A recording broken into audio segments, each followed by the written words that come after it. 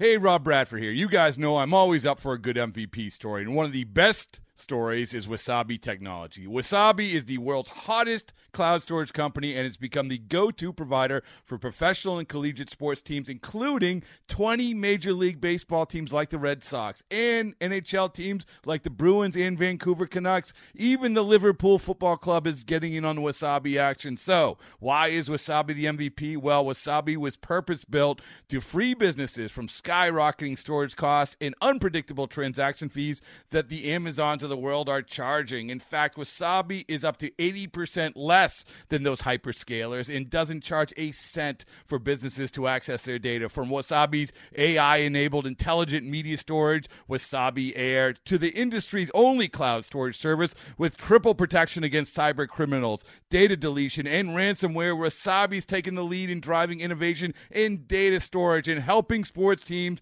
to unleash the power of their data. Wasabi, another Boston-based championship team.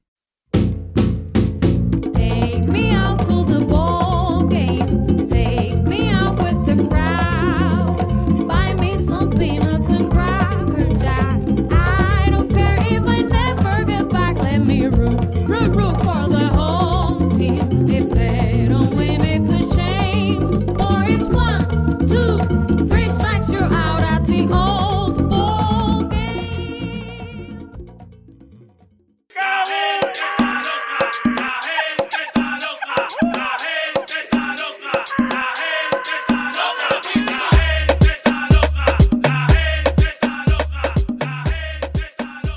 Saludos a todos y bienvenidos a este episodio de Corte 4 Podcast. Ahí están escuchando un poquito de una canción que está bien pegada entre algunos de los peloteros latinos. Si se están preguntando por qué esa canción está puesta, es porque en este episodio tenemos una sorpresa muy especial. Conmigo está la otra gente que está loca, y estoy hablando de Joshua y de Amanda, que están conmigo. Saludos a ambos. Saludos, Cristian. Saludos, Joshua. Vaya introducción. Pero sí, estamos aquí todos locos. Sí. Saludos a ambos. Y estamos locos porque con nosotros se encuentra Seki, uno de los intérpretes de esta canción. La gente está loca. Saludos, Seki, ¿cómo estamos? Saludos, ¿cómo están? Feliz, contento, gracias por la invitación a esta entrevista. ¿Cómo están todos? Estamos todos muy bien, contentos de tenerte en este episodio. Yo quiero empezar, ¿verdad?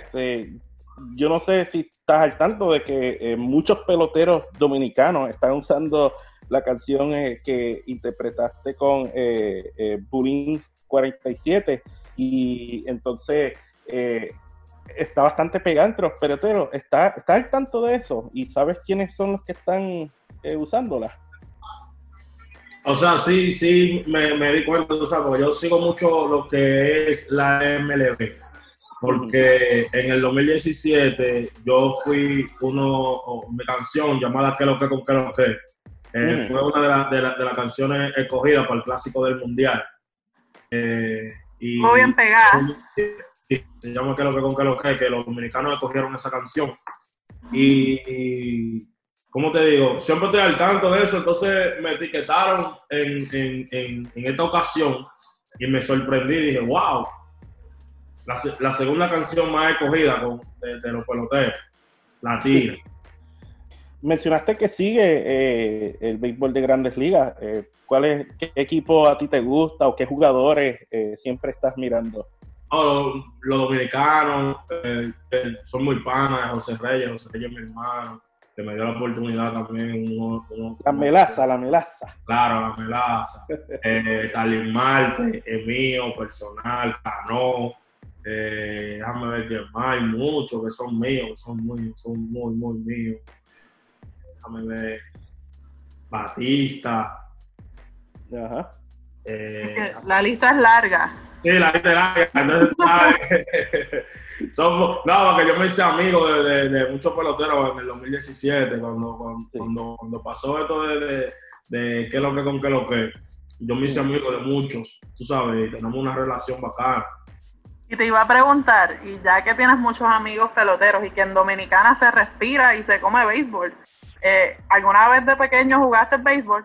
Sí, pero no di para eso. Muy competitivo, mucha competencia allá en Dominicana. No, lo di para eso, porque tú sabes, yo siempre he tenido como mi visión en lo que yo siempre he querido. Y a mí siempre me ha gustado la música. Y ya yo jugaba pelota. No era que yo era tique malo, pero no daba para eso. No era mi nombre. ¿Qué Lo tuyo es la jugabas música. Exacto. Centerfield. Para allá atrás.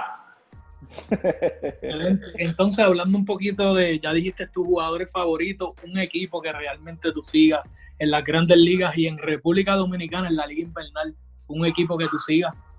Tú sabes que realmente yo no me llama más la atención los peloteros que los mismos equipos. Yo siempre me han gustado los Yankees. Los Yankees de Nueva York siempre me han gustado mucho. Ese equipo me ha gustado desde niño. Y aquí... Cristian, ese es de los tuyos. Sí, la liga de aquí, yo digo, tú sabes, no tengo esa preferencia porque como me llevo bien con la mayoría de peloteros, no tengo esa preferencia, nunca he sido de que yo soy liceísta, cogidista, lucho, no tengo esa cosa con ninguno, realmente. Yo gozo con todito, yo soy de todito, cuando gana uno, yo soy de todo. Bueno, sí, Oye, háblanos un poco del dembow ese dominicano y cómo surgió esta canción, La Gente Está Loca. Bueno, la canción La Gente Está Loca surge de esta manera. Sabes que estamos viendo ahora mismo una pandemia, estamos pasando por un proceso lamentoso, tú sabes, y le quise dar el lado positivo, tú sabes, no con lamento ni nada. Y en República Dominicana estaban pasando algunos casos como que la gente estaba haciendo como cosas no normales, tú sabes, y ponen un horario de restricción y la gente salía y lo metían preso y cosas raras, tú sabes, que no son de una gente cuerda. Digo, bueno, por la cuarentena tiene la gente loca, entonces saqué en conclusión de todo lo que estaba pasando. Yo hice una canción contando una historia de cómo la gente se estaba comportando y dije, no, pues la gente está loca, y ese fue el coro que implanté. Entonces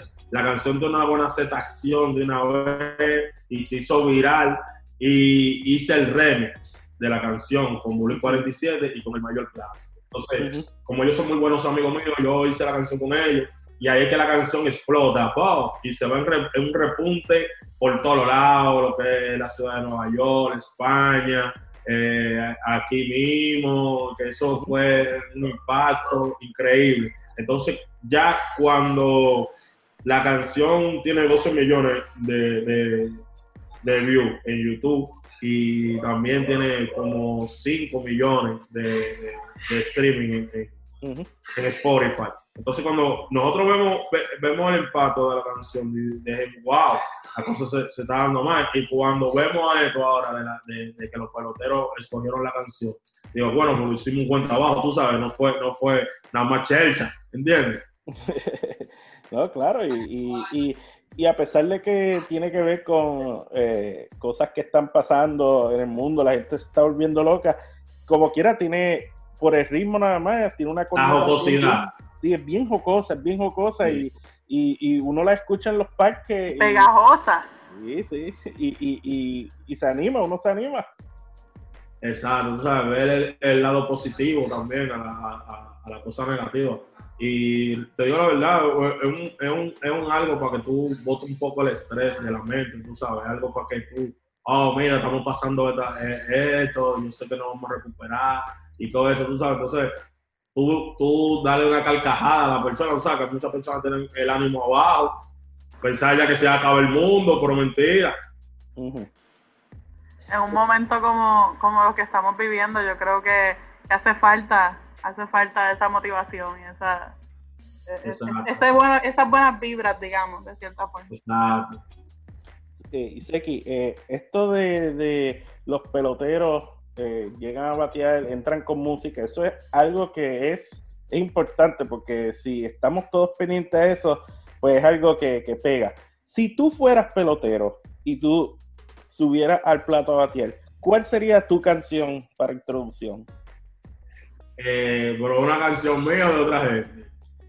Vamos a decir alguna del pasado, alguna de tu juventud que te haya gustado. Una canción tuya favorita, digamos. No, algo mira, que una te canción motive. mía, hay una canción que es la canción favorita mía y es mía de verdad, porque esa canción yo la hice para mí. O sea, yo la hice en el sentido de cómo yo me sentía en ese momento, tú sabes, y se pegó mucho, gracias a Dios, y se pegó en todo el continente de España, así, en europeo, en todo el continente europeo.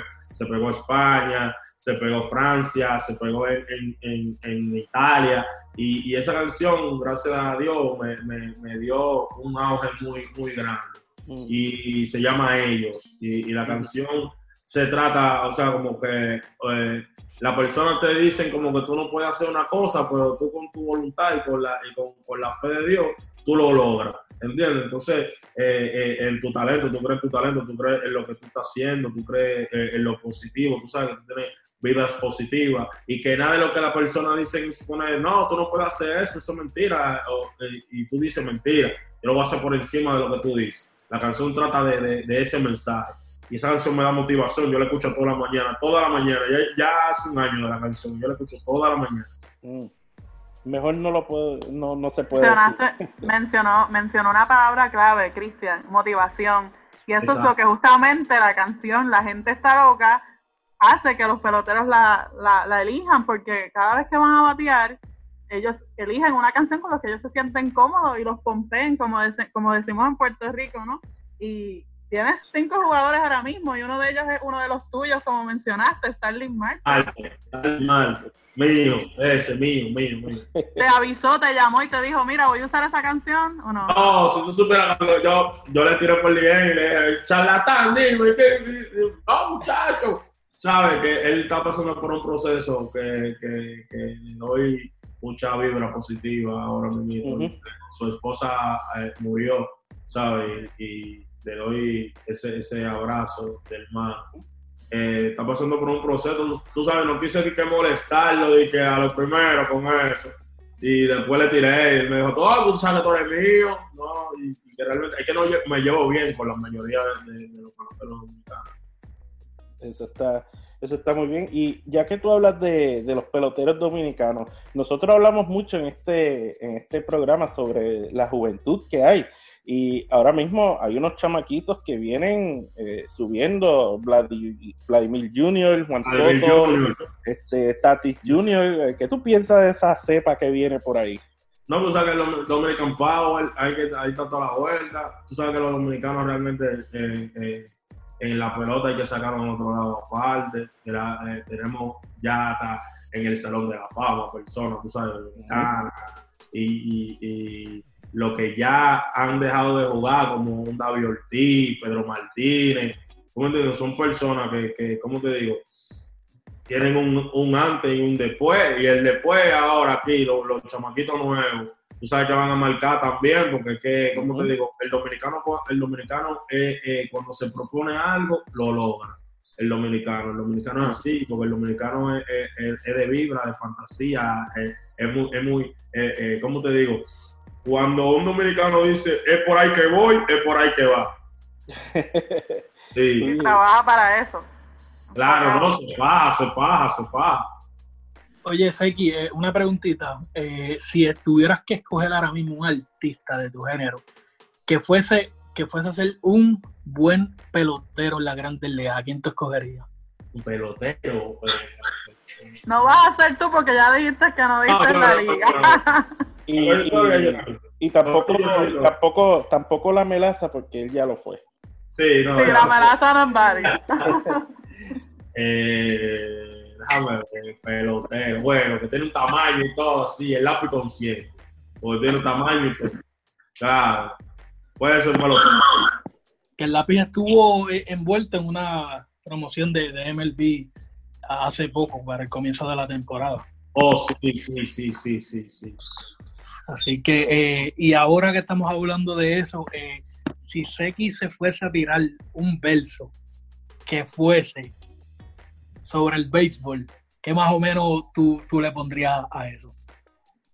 Bueno, yo hablaría, tú sabes, de eso, del Dominican Power, como nosotros los dominicanos jugamos, como nuestra forma de jugar, porque tú sabes que el dominicano jugando es diferente al gringo o a otra persona, al mismo boricua. Tú sabes, el dominicano se lo goza. Tú sabes que todo, desde cuando Sammy Sosa pegó, como cuando él daba un home run, como que se hacía así, un besito. Tú sabes, como que el dominicano es muy tripión en lo que hace. Yo hablara de eso en una canción. ¿Tienes una barra freestyle ahí para nosotros? No. Yo no improviso, yo lo improviso. Sí, tengo que realmente hacerlo, escribirlo y debatir. Más organizado. Sí. Pero, y mencionaste Sosa también, el brinquito que él daba cuando sabía que se fue, eso es bien... Claro, porque te digo que el dominicano jugando pelota es una marca. Todo es una marca, tú sabes. Lo hace, tú sabes, el bipapo, así, con los dedos para arriba, cuando lo van, tú sabes. Es que es lo que te digo. En sí, en lo que es la música, el dominicano es muy jocoso y en la pelota también, marca. Seki, ¿por qué tal vez tú no puedes explicarle un poquito más de eso? ¿Por qué dicen que los peloteros quieren ser artistas y los artistas quieren ser peloteros? No, los peloteros les gusta la música. Se identifican con lo que nosotros decimos porque nosotros vinimos de barrio igual que ellos y quizá por vivencia de la que nosotros decimos en la canción, ellos se sienten identificados. Saben que en la República Dominicana la mayoría de personas, el 90% vienen de barrio marginado y de la pobreza, tú sabes. Entonces cuando un artista te dice, oye, yo vengo de abajo y mírame aquí, donde estoy burlado, tú sabes. Entonces el pelotero se siente identificado porque dice, oye, yo vengo de abajo y vengo ahora a tener tantos millones y logré mi sueño y soy exitoso, tú sabes. Y la mayoría de las últimas canciones que están sacando nosotros, los artistas dominicanos, tratan de eso, tratan de ese mensaje de que mírame aquí, donde estoy, tú sabes. Y quizás es que se sienten muy identificados y dicen, bueno, pero déjame tirar este versito de que curándome, tú sabes, quizás eso, pero a ver, yo no soy el primer artista dominicano que se meta en pelotero, pero muchos peloteros sí cantan. Pero está bien, eso está bien, la melaza está bien, la melaza, yo tengo un par de discos, la melaza. Claro, está bien. Y Ronnie Rodríguez también, Ronnie Rodríguez canta, es mío, ese. Sí. Ronnie, lo hemos visto por ahí. Es duro. Ese tiene un futuro entonces. Sí, Ronnie Rodríguez es duro. Mira a ver si lo llamas para hacer un mixeo o algo, no sé, un verso. Bueno, cuando yo lo haga, yo se lo voy a dejar ver a ustedes.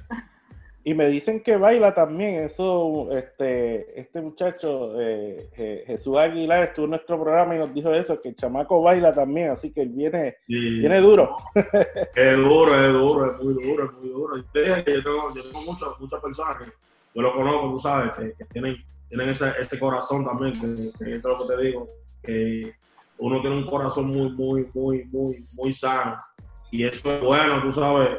Como te digo, ya lo que es la industria de nosotros y los peloteros, ellos se llevan muy bien con nosotros. Pues Seki, de verdad que agradezco que nos hayas dado un poco de tu tiempo. Fue chévere hablar contigo y ya tú sabes, estaremos pendientes a ver si otras canciones tuyas salen. Gracias a Dios, sí, tú sabes, yo sé que van a salir más. Esperamos verte en un estadio de las mayores, no sé, haciendo el primer pitch, no sé, ahí compartiendo con los tuyos. Ojalá y me den esa oportunidad, claro que sí. Nuevamente gracias a Seki Vicini por estar con nosotros en este episodio. Y con esto terminamos. Así que por los compañeros Amanda y Joshua, yo soy Cristian Fuentes. Y les dejamos aquí para terminar con nuestro nuevo jingle interpretado por Leslie Cartaya. Así que escúchenos en la próxima, en el Corte 4 Podcast. En español, llévame al juego de béisbol, llévame a la multitud, compremos